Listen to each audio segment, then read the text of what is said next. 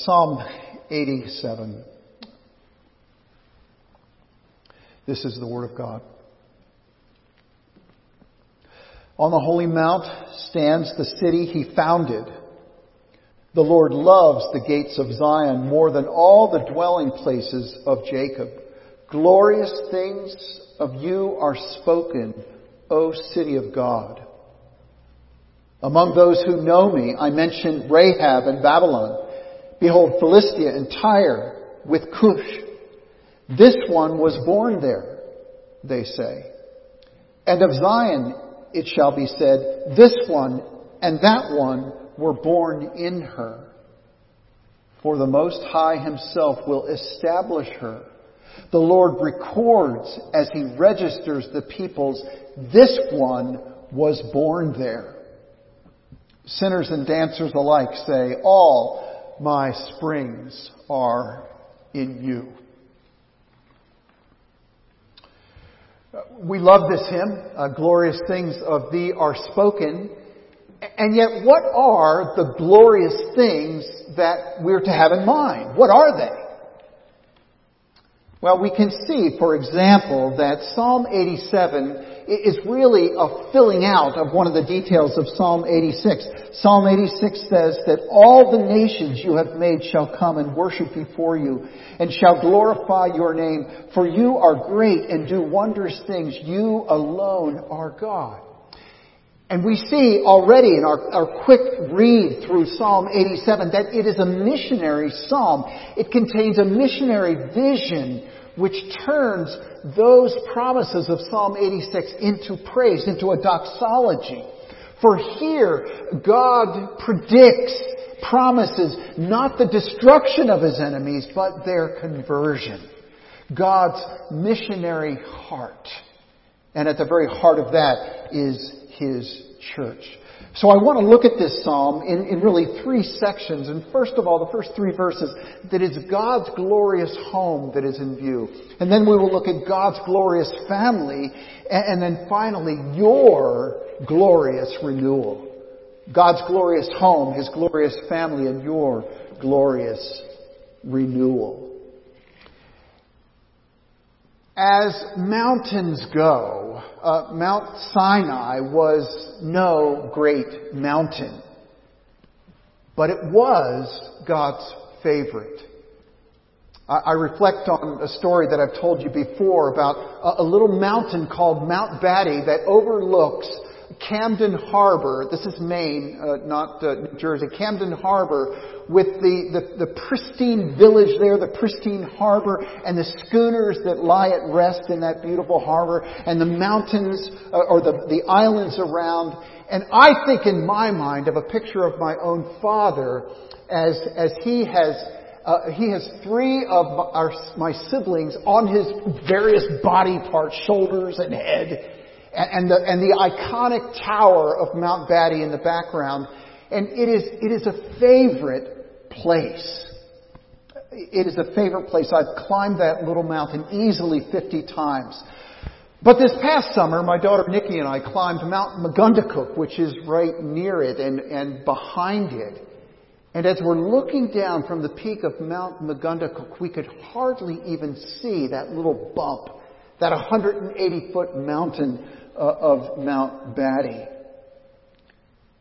We looked down on it and it seemed very insignificant. And that is the attitude that the people in the neighboring areas had towards this great mount on which God's favor was resting. The neighboring mountains scoffed at it. You call that a mountain? In Mount 68, Psalm 68, this is what we read. Many peaked mountains of Bashan looked with hatred at the mount God desired for His abode. And so it is today that people look at God Himself, or they look at His church, and in the world, God is seen as weak and insignificant. His kingdom is seen as non-existent. And yet, what makes this hill of holiness, as our psalm says, what makes this hill of holiness so glorious and so special? It is just that God loves it.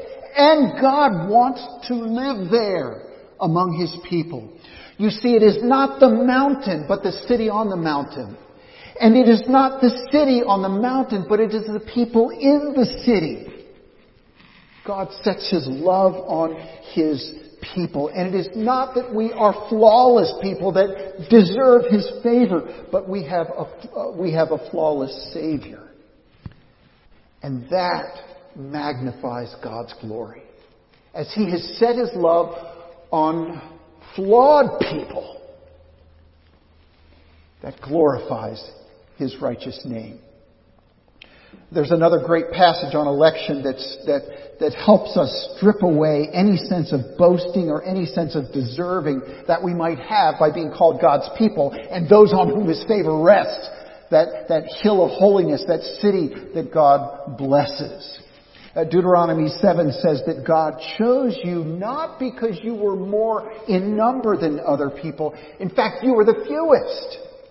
God set His love on you. Listen to what Deuteronomy 7 says. God set His love on you for you were the fewest. God set His love on you because you were the fewest. His heart is gravitating towards those few and weak people. Do we get that? Do we understand that? That our beauty doesn't win God's love. He loves us despite our ugliness. Seeing God's greatness is not our deepest need. Rather, it is seeing His goodness. And we are amazed at that in this psalm, that God loves to live with us. Not just in heaven, but He loves to live with us now in our flawed state. We are part of God's dwelling now, as Ephesians 2 tells us that we are that dwelling place of God. We are that new temple, that one new man, joining together Jews and Greeks, building that precious holy place where God dwells in us by His Holy Spirit. So God is glorified by being at home with sinners now. While we are on our way to glory, God is glorified by being at home with sinners now. You see, it is not because of your progress that God loves you. It's you. And it's not because of the improvements that you make that God comes along behind you and pats you on the head and says, now you're making progress and finding my favor. No, it's because of you. He loves you. So often we allow the feelings of our feelings to rule our hearts rather than allow God's heart to rule our feelings. Glorious things of Thee are spoken, Zion, city of our God.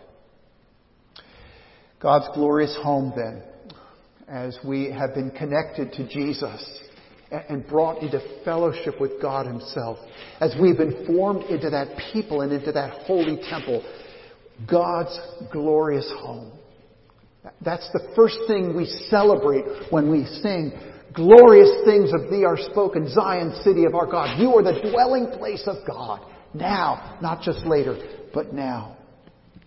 The second thing that this psalm shows us is that those glorious things include then the various people that God grafts into His family. Verses 4 through 6 refer to God's glorious family. Let me read that again. Among those who know me, I mention Rahab and Babylon. Behold, Philistia and Tyre with Cush. This one was born there, they say. And of Zion it shall be said, this one and that one were born in her. For the Most High Himself will establish her. The Lord records as He registers the people.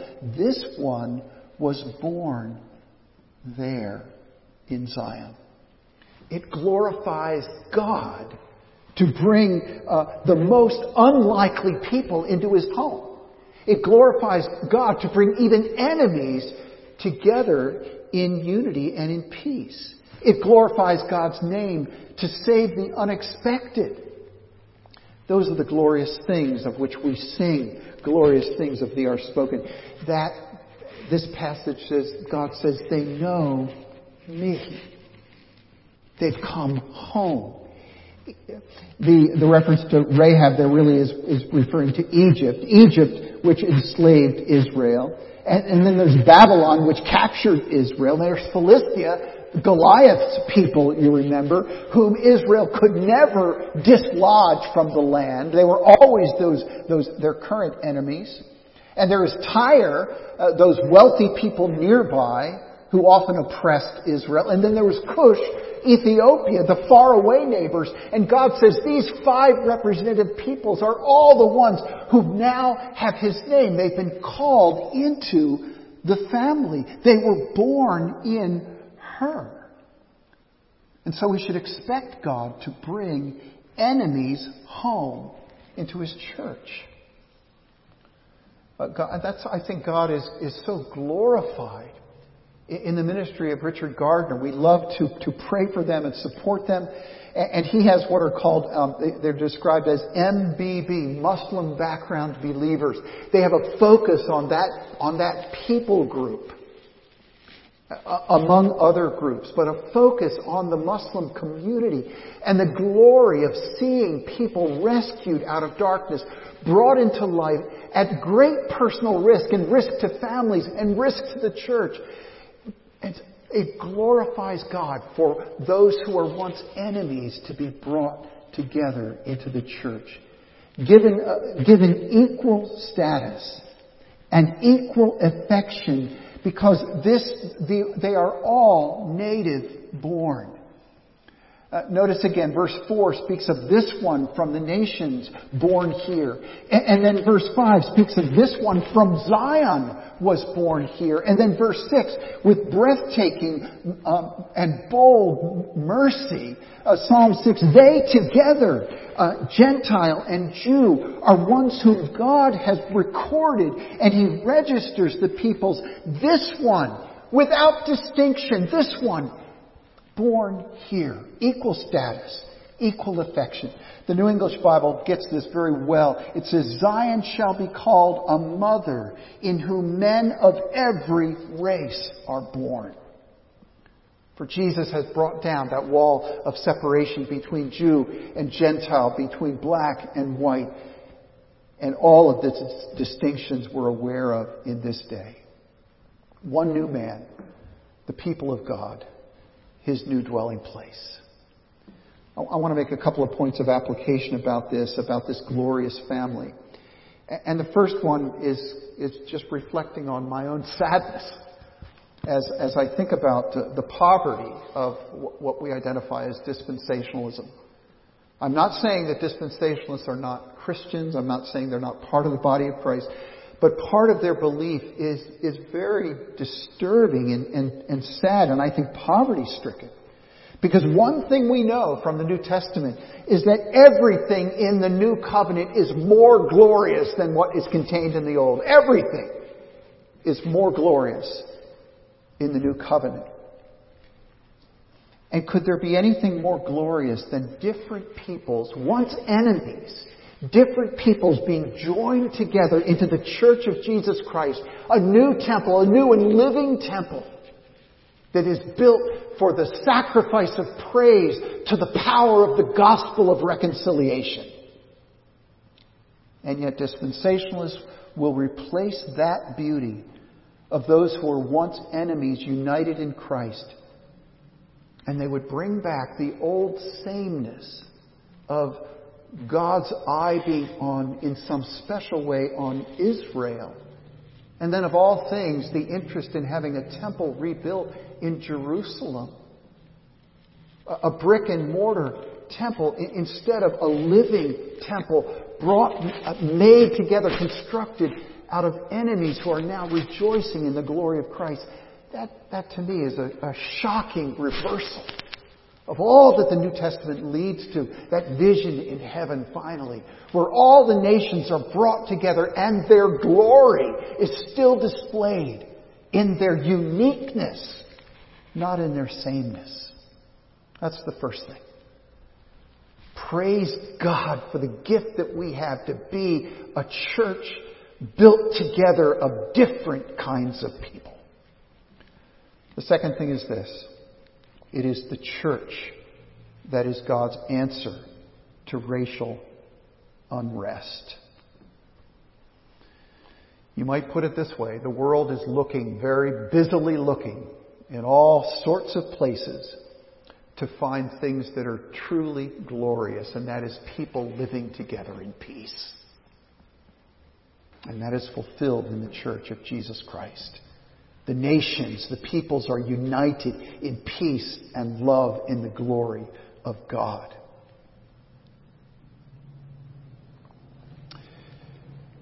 We need this vision.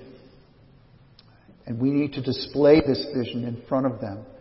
The church is a place where people of different backgrounds, of different colors, different nationalities, found together, united in Jesus Christ. And our differences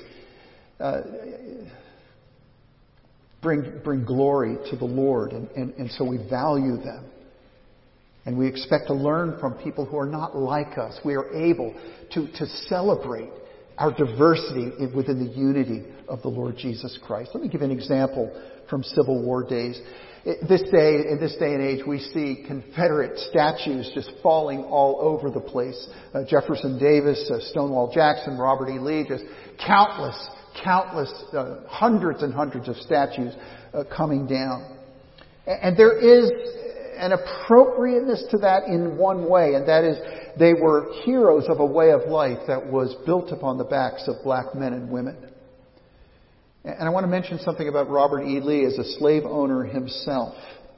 God is glorified in enemies meeting together in Christ. And with all that is wrong with that Southern way of life, if we can put it that way, there is also redemption right in the middle of it, even in the life of Robert E. Lee. After the Civil War, he went to a church that was very much in architecture, very much like the Pittsgrove Presbyterian Church down at in Daretown. A church that had a bottom floor that had those boxes that people would pay for so that they could have their little fireplaces in there and keep themselves warm during the winter. And that was reserved for white people on that main floor. And then in the balcony was where the black people sat. They were welcome to come to church, but they needed to stay in their place.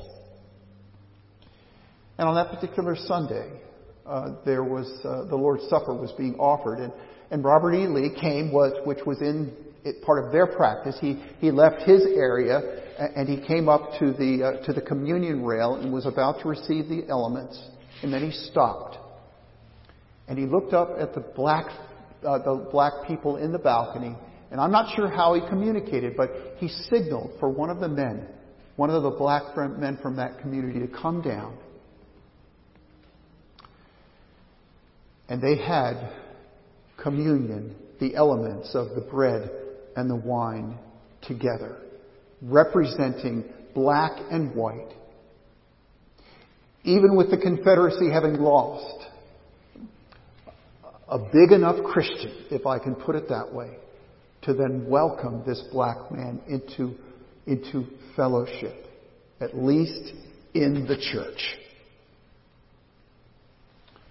What a testimony for people today to see white and black, once very much at odds, united in the Lord Jesus Christ. Well, for the third thing, it's then also seeing these are among the things, the glorious things which are spoken of God. Glorious things of you are spoken, O city of God. The final one here is that it's a place of great renewal. It's a place of great and glorious renewal. I want us to think about that for a moment. How great, in your view, is the renewal that the Holy Spirit has wrought? We may look around at people and can even give up on the life-giving power of the Holy Spirit. We think of some unbelievers whom we've spoken to, prayed for, shared the gospel with, And they still seem so dull, so self-absorbed, and so unmoved by the gospel. And sometimes, giving up on God's grace, we'd give them up as if they were dead. But the life-giving Spirit raises the dead. Well, we could also look at believers. We look at some believers and we say, I don't really see them as capable of change.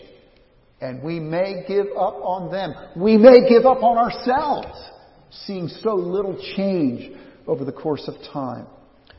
But the life-giving Spirit heals the broken.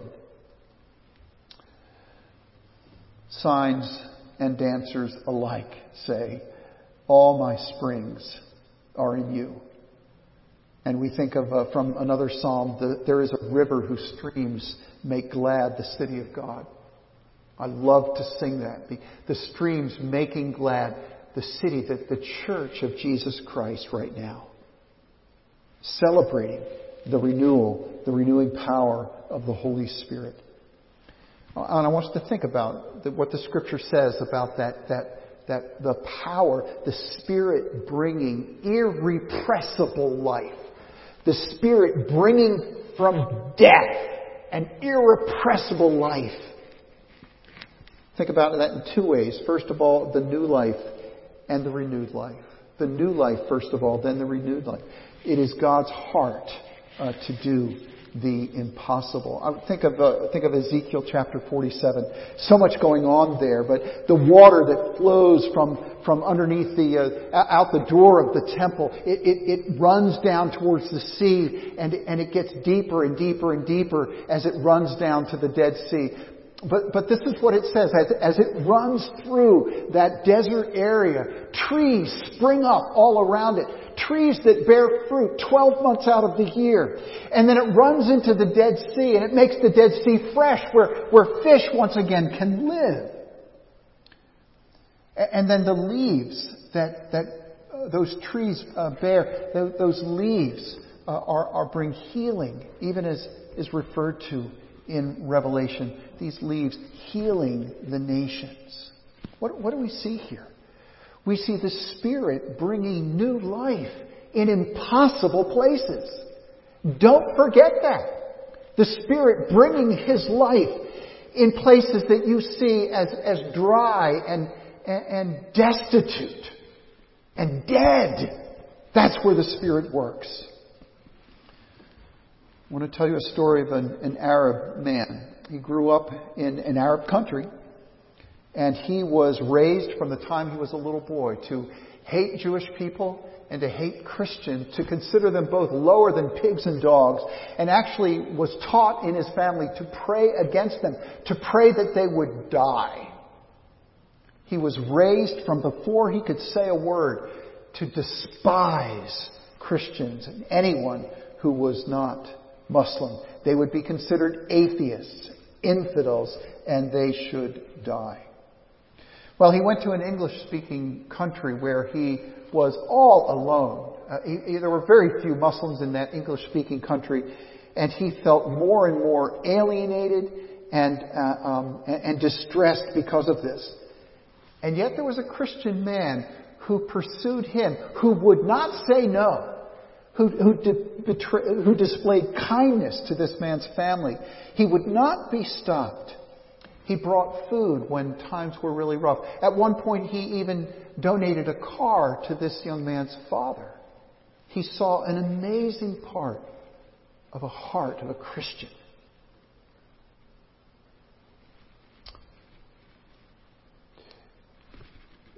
What was even more amazing to this Muslim man than those acts of kindness was the way that he prayed. Keep in mind, this is a young man who grew up praying for Christians to die. And this Christian man led him and prayed for this man's family. He prayed for God's gracious care and blessings on the family.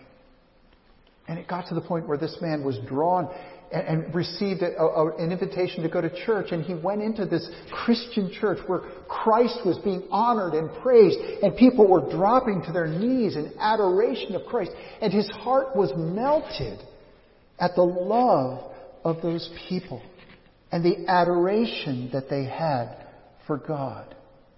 And he finally came to faith in Jesus Christ.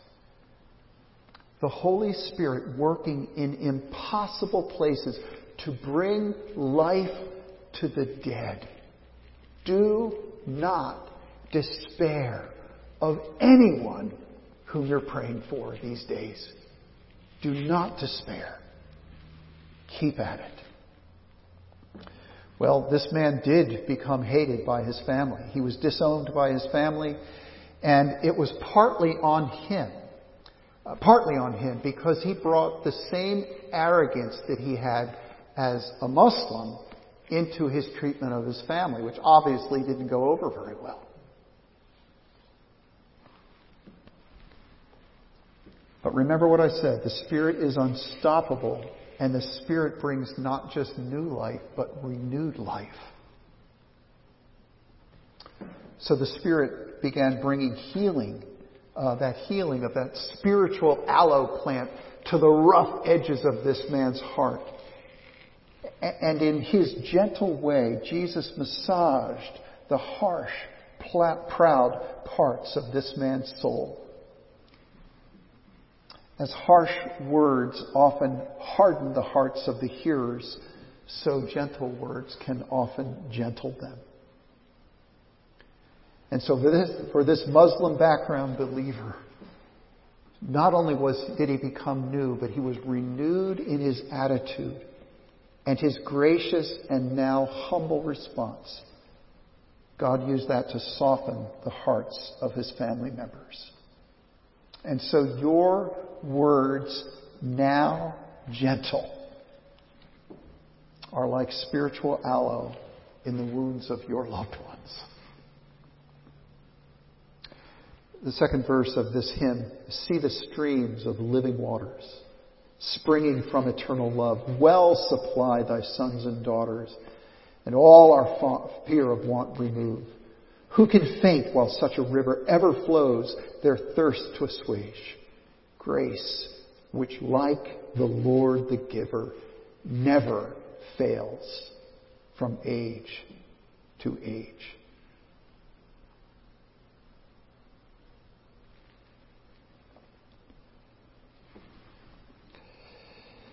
This psalm also points us to the beautiful and the perfect life that is coming. When the true Zion, the city of God, comes down to earth from heaven, and heaven and earth are one, we will see the beauty of Christ. We will see His glory. We will see our own glorious future. And even now, that vision and that hope renews our divided hearts. Seeing who you will be gives you hatred for today's pettiness. This is the vision that God has for us. This is the vision of holiness that God has for us. That we would desire not only Christ our bridegroom, but we would desire to be this bride that is clothed with righteousness and beauty. This is from Revelation.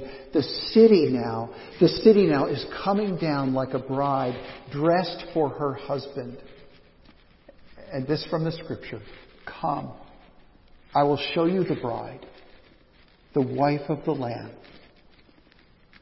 And He carried me away in the Spirit to a great high mountain and showed me the holy city of Jerusalem coming down out of heaven from God, having the glory of God, its radiance like a most rare jewel, like a jasper, clear as crystal. Did you see that?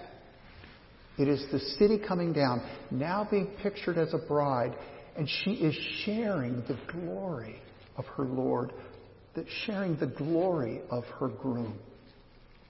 And when you see that beauty, you grow more and more opposed and hate that indwelling sin that remains in you. You do not want to be that person anymore. You want to be that heavenly bride. Listen now to the last verse of our hymn. Savior, if of Zion's city I through grace a member am, let the world deride or pity, I will glory in thy name. Fading is the worldling's pleasure, all his boasted pomp and show. But what do I have? Solid joys and lasting treasure. None but Zion's children know. Let's pray together. Oh God, thank you for this glimpse tonight of the glorious things that are spoken of the city of God. The glorious things that we have as your people, of being one people, diverse but one. And the glorious renewing of the Holy Spirit, bringing dead people to life, and renewing our lives as well. Lord, let us sit on this. Let us reflect on it. Let us allow our hearts to be changed by your glorious Spirit as we marvel at your glory made manifest even in our own hearts by your grace. In the name of Jesus we pray. Amen.